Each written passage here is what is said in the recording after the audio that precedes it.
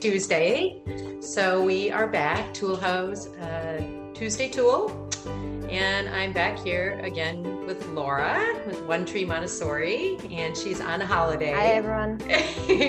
She's on holiday, and also very excited about talking with us today about the benefits of observation. And Maria Montessori taught us that observation is really, really key. And when we take time to observe, then we know what our lessons are going to be.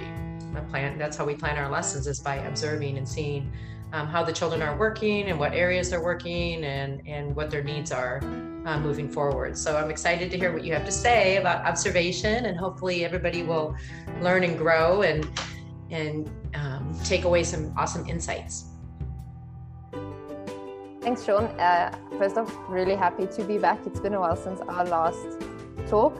But what you said about observation is really true, right? Whenever you hear Montessori, you immediately think of, okay, observation, scientific, lots of record keeping and whatnot. But I think it's important to just quickly put in context why the observation is such a big deal for us, because people have to remember that when Dr. Maria Montessori developed this method, the schools were very different from what they are today. You know, the children got stuffed into a classroom, and some person up in government decided what they needed to learn without ever actually, looking at the children. And what Maria Montessori did with her medical background is she went about developing her method of education as scientifically as she could. She treated it as an experiment. She put things in, she saw, okay, this didn't work. She tried out different, like the color boxes. Mm-hmm. She tried out multiple different colors to see which ones the children responded to the best. Oh. And then only chose those colors. The shades and the things. And helping them with their visual acuity, developing. Yeah, exactly. Strengthening their visual sense. Mm-hmm. Yeah, so... And that was really new in that time, because education just had been basically, parrot repeating of instructions from the teacher. Yes. And she actually sat down and she watched. I mean, in a first school, the Casa dei Bambini, she had a teacher in the classroom, and she would go in and sit in a corner and watch, which allowed her to notice things and see things and really develop this awesome method that the world uses at the moment. So in today's context, I think observation is a lot more commonplace in all kinds of schools, because we're a very data-driven society by now, right? Everyone wants numbers and statistics and to know this and to know that. So I think in observation generally, for Montessori teachers, it's quite easy to get caught up in the whole paperwork side of it, and for parents, it's like, okay, but where do I even start? Because really, truly observing is something that you have to put a lot of effort in. It's not something that we were taught as children, we had to learn it as adults. Right, and we had to learn how to do that to receive our Montessori training, which was really, really valuable. Spending weeks in a classroom with a notebook observing certain children. And you remember, we also had the task of observing one child. So sometimes there were general observations, but sometimes they're observing one child. And through those observations, then you can see what they're interested in,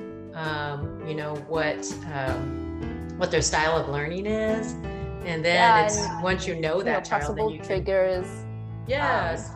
And then you can start more help with.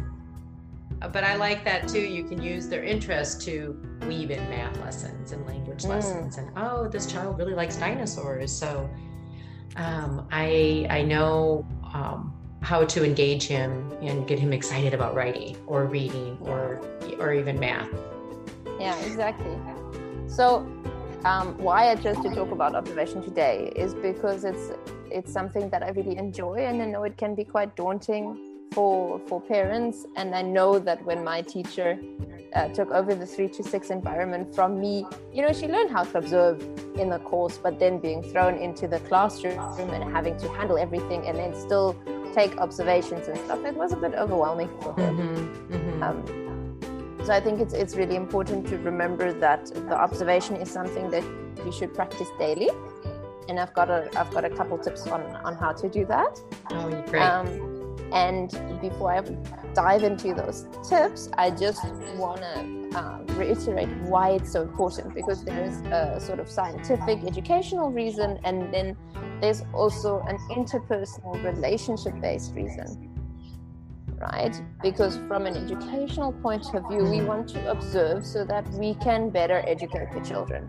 Like you said, use their interests, know exactly where they need help, know their strengths, see their learning style, and then meet them where they are. And we can only do that if we observe them. But at the same time, and this might even be a more important reason on some levels, is that when we truly start to observe, we get to know our children, our students, on a whole different level, and we build such an intricate relationship with them, that really helps them on all levels, not just the academic one. It helps them on the emotional side, feeling seen, feeling heard, on the discipline side, because we are less likely to take in the moment decisions about discipline, because we know the children, we know how they react, we know they've been working on this kind of thing. Yes. So I really think it's something that's definitely worth putting in the effort every day. Right. To practice that observation. Yes. And I have to completely throw this in here, because a friend of mine, Claudia Mann, she's an actual observation course, like a 21-day mini course to rejuvenate your observation. Yes, I saw that. I was thinking about that as you were talking. Yeah.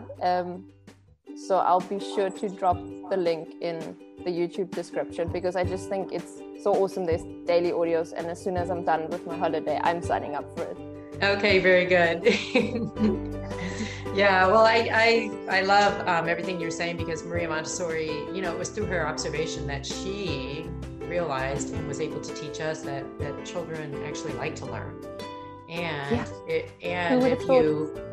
if you foster their independence appropriately and respectfully, they become their own educators in so many ways. And that really, definitely. And then that really feeds their sense of capability, which is really, really powerful. And then it was through her observations as well that she realized schools don't have to be teacher-centered. They can be child-centered. If you give children the freedom to work on things, freedom within limits, they will do that.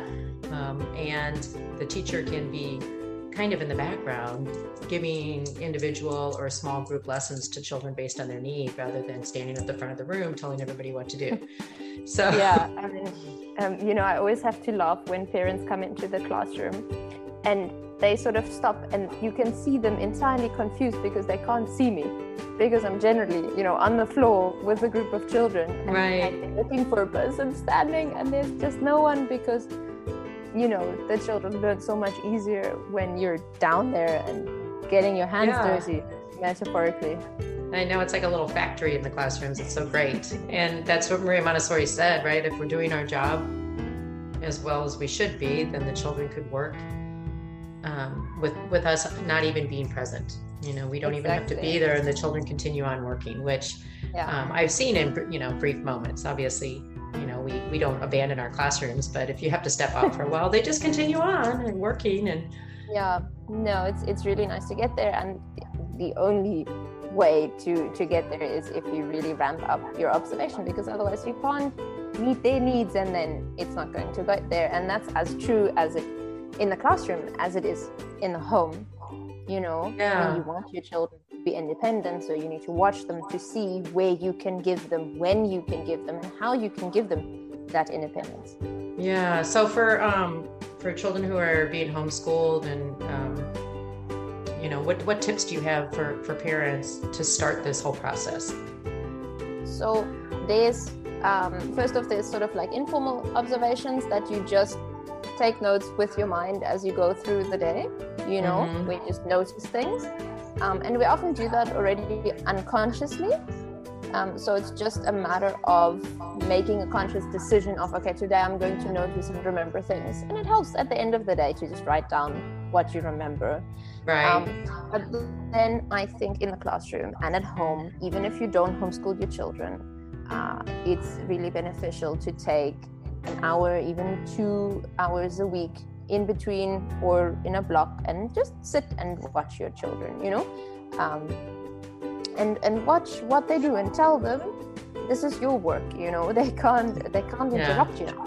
You're working, and you'll be fascinated by what you see. And then when you sit down and actually take notes while observing, then you can use a couple of different techniques. So for example, you can just write down whatever you see, almost like a journal. Just don't judge it, don't put a filter on it, just write.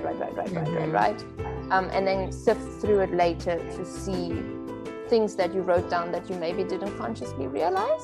Yeah, or so to pick up on some themes or some repetitive habits and things like that.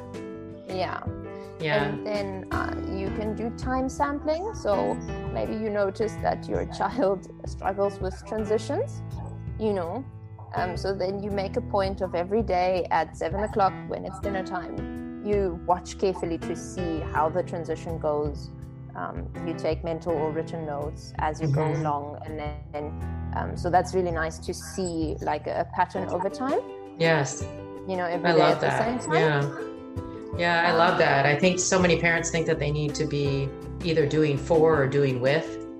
And it's really great to just I love that, allowing them to be independent and then just sitting and watching them and taking notes. I bet that's going to be a great tip for parents that are watching this video. I mean, obviously, you wouldn't necessarily want to only purely observe them while they're making tea for the first time.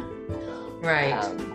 But yeah, it's very valuable to take a step back and remove yourself from the situation, and take an observer's view. So you can do the journaling, you can do the time sampling, especially if you have a workspace at home or in the classroom. A really nice thing to do is draw a map of a day and sort of notice where the children gravitate to, where do they run the most, do they bump into certain areas, or certain areas more prone to fights, so that you can adapt your environment to make your day work better. Yes. Yeah. And that's the science. Yeah. That's the scientific approach, watching and observing and learning, and then changing one thing at a time. Yes. That's really important. Change one thing at a time, and then observe again, and then change the next thing, and then observe again, so that you have as close to an experimental design as you possibly can. Yeah, I love that. And then obviously you can do a case study, so you watch one child over time, to really get to know them. I think that's a little more applicable for classrooms than families, because in a family there's not that many people generally. And then the other one you can watch for is a frequency record. So you pick a behavior and you basically take notes every time it occurs, or afterwards if it's a stressful situation, to also see patterns over time. Yeah, like what are the triggers? Exactly, because we can't remember everything. It's impossible. Yeah, that's great. So taking the notes, and it makes you so much more conscious of what happens next, because when we start to be aware of something, then we get focused on it. That's actually the number one tip I was going to get to later, is that if you don't know how to sort of start observing, is pick a topic, children's behavior, transitions, whatever. Read a couple of blogs about it. Doesn't have to be a lot. Have a couple of conversations about it with your friends or co-workers or whatever. And then you'll automatically start to notice it more, because our brain works that way. You know, Yeah. when you start studying Montessori, then you see how every child works immediately. Or when you study to be a doctor, then every person in your circle is suddenly ill with some disease that you can cure. Yeah. Yeah. So if you're not quite sure where to start with the observations, especially at home, pick a topic, read about it, and it'll just prime your brain to be more aware of it already. Mm-hmm. And then just take notes in it. Yeah. I know my daughter's in the Montessori training in North Texas, and getting her 0 to 3 training. And so observation is a big component of that training. Lots and lots of observations of, babies at different stages, non-walking or non-moving, non-mobile, mobile babies, walking babies, and then even, 2-year-olds. So lots and lots of hours. And yeah, that's the children teach us what they need. If we observe them closely, then we can actually meet their needs instead of just interacting with them and treating them all the same. Yeah, exactly. Because they're not all the same. Sure. That's right. They have certain universal milestones and needs and developmental stages, but in the end, every child goes through these differently based on their genetic makeup, based on their family background, based on what they ate that day. Mm-hmm. So it's really or how much sleep they got for. Yeah. Mm-hmm. Or if they didn't see their favorite color on the way to school. Yes, and the consistency and the routine and the order is so important for those young children as well too. Yeah, so exactly. That's good for parents to know too, is when their schedule and their routine changes, they can potentially expect more meltdowns and more tantrums and things like that, because children like their routines. Exactly. It makes them feel safe. So if you got into the habit of observation, you would probably likely know which child would respond to which kind of help coming up to a transition or a routine change or something, because you've watched them before and you've seen, okay, so if I tell Timmy that it's time to go sleep, when it's time to go sleep, then he has a meltdown, so let me try tell him 5 minutes beforehand. And then, okay, it works a little better, but it still wasn't ideal.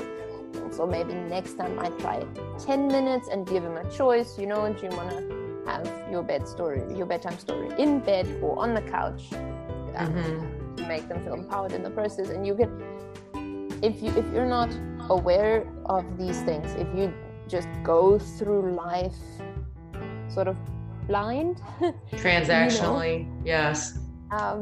Then every day you're just going to have a fight with little Timmy about bedtime, because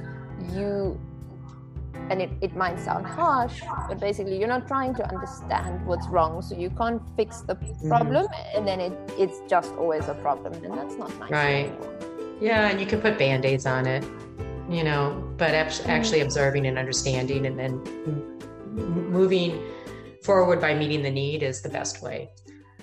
Yeah. And that all takes observation, and the understanding comes from the observation. So this is a great reminder. Yeah, you have to be aware of something to be able to work with it. And we become aware through our senses. So we observe with them. That's what we do. So I just want to go through the tips quickly for actually observations. Okay. Now that you've watched the video, you are already conscious of observing, so chances are that your brain's already observing more than it was, because that's the first step. And then you can practice, you can notice, you can pick one thing to notice in a day, and then just make a mental note every time it happens. And so basically train your brain little by little to start noticing more things, right? Yeah. So maybe you pick to notice every time your child smiles. So you prime your brain to pay attention to the stimulus, and then you notice it, and you make yourself conscious of the fact that you noticed it. So and then you'll start noticing other things as well. Yes. Exactly. Yeah. Great. Yeah, so you have to work your brain a little bit to get used to it, but it's definitely worth it. Which gets me to the next tip, take your time. You don't become a great observer overnight. You have to practice at it.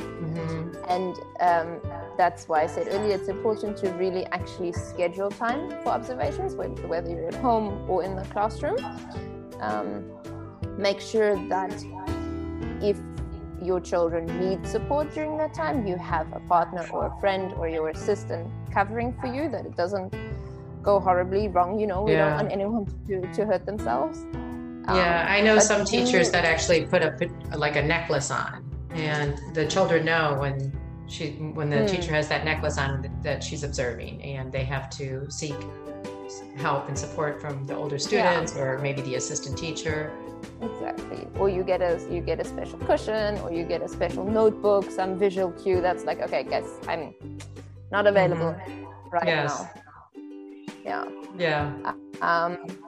And then what's really important with the observations, and this might actually be the hardest part to do, is that you have to distinguish between what you think and what you see.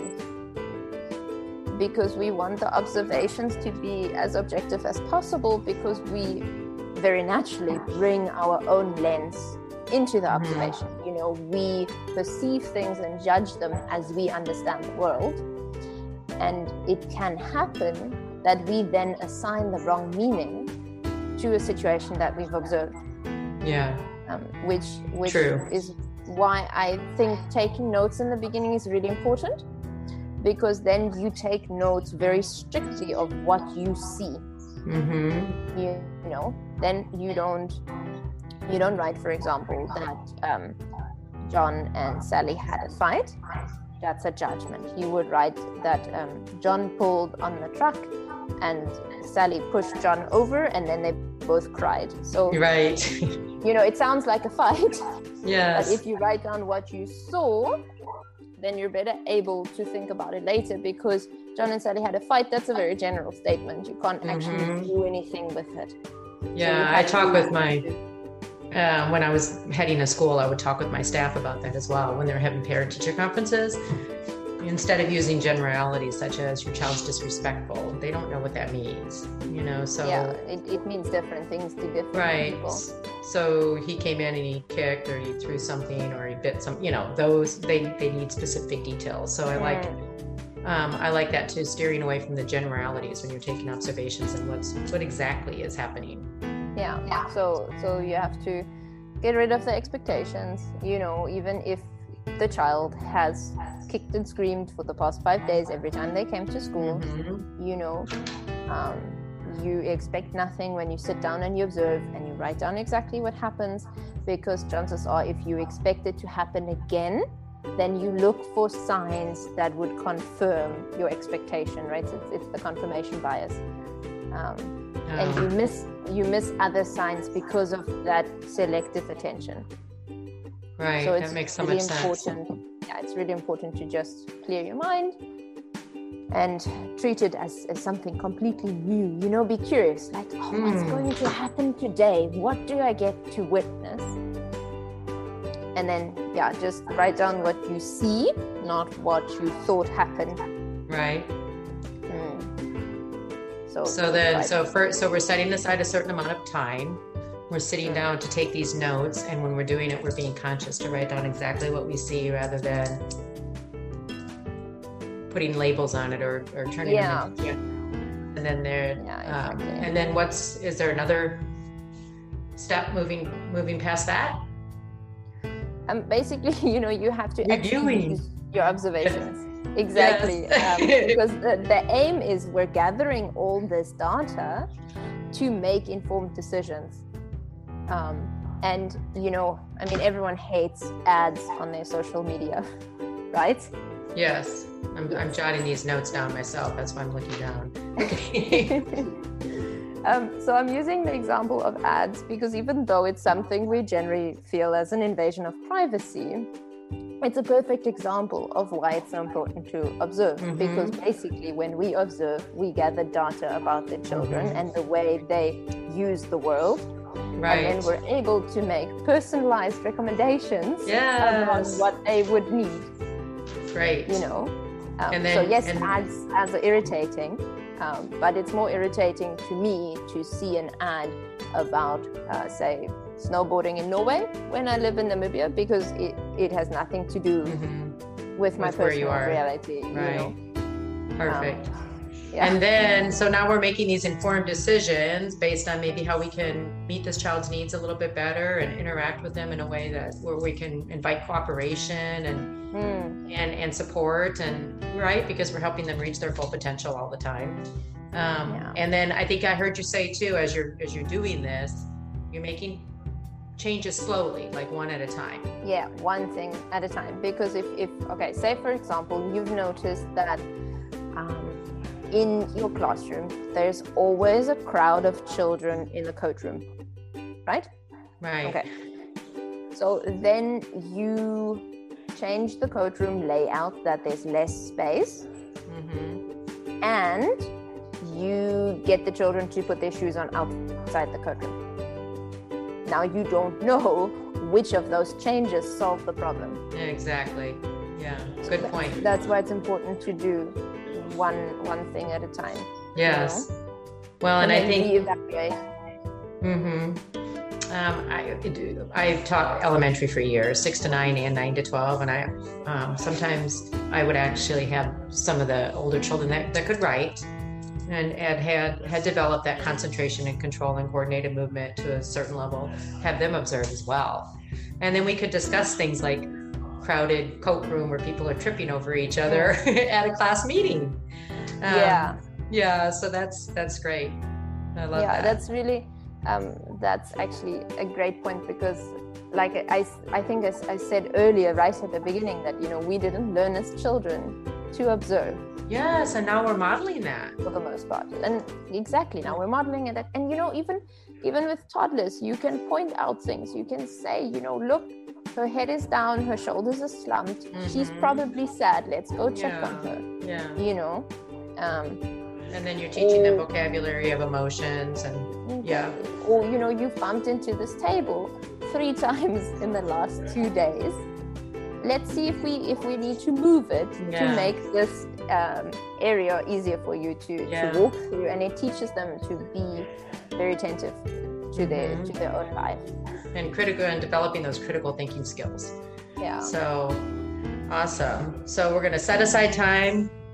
Well, first, it's just a matter of teaching your brain to kind of observe and be aware by focusing on maybe one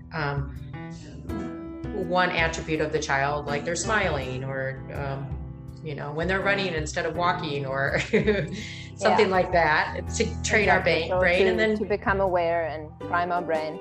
And then once we're primed, we actually set aside time during the day to observe. We take notes that are specific, actually what's going on. Review the data, because that's the purpose of the observation, is to understand the children better. And then if we have ideas about making some changes to better support that child, to do those slowly. Yeah. So that you can see actually what changes are actually having an impact, a positive impact. Yeah. And then, observe again and record more. And then just to finish off, a quick word, especially for teachers. It often happens that you may observe or notice something that you're not quite sure how you would support to improve the situation. And it's really important that when you share your observations and thoughts with other teachers, that you take out any identifying features and characteristics, because we have to be very mindful of the privacy of the children. Oh, okay. Good. Yeah. So that's teacher specific. It's really great to have such a community of people that you can connect with, that can help you. You just have to remember to, leave out the gender, leave out the age, leave out the location, don't say names, don't mention the school. Just to make sure, because besides the legal obligation, you want to protect the children. We wouldn't want notes about, if somebody observed us, we wouldn't want that information all over the world, and it's not appropriate to do that for the children either, or to the children. All right, well, this was so very helpful. I loved it. I'm glad. I enjoyed it. Because observation, it's, oh yeah, observation, sit and watch, but it's much deeper than that. And you've really kind of helped us move into that and look at the different steps, and the whole purpose of it is, how can we support this child in his or her journey of reaching her full potential?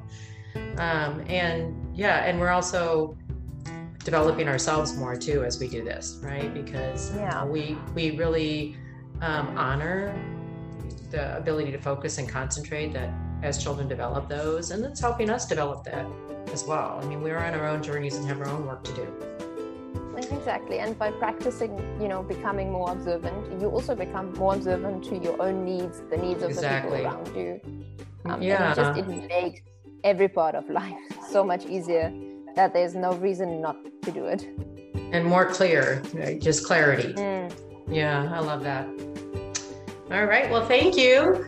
And I look forward to our next session, whenever that is. I'm sure we'll be scheduling that. Definitely. But thanks a lot for joining me again. And I hope everybody loves this session.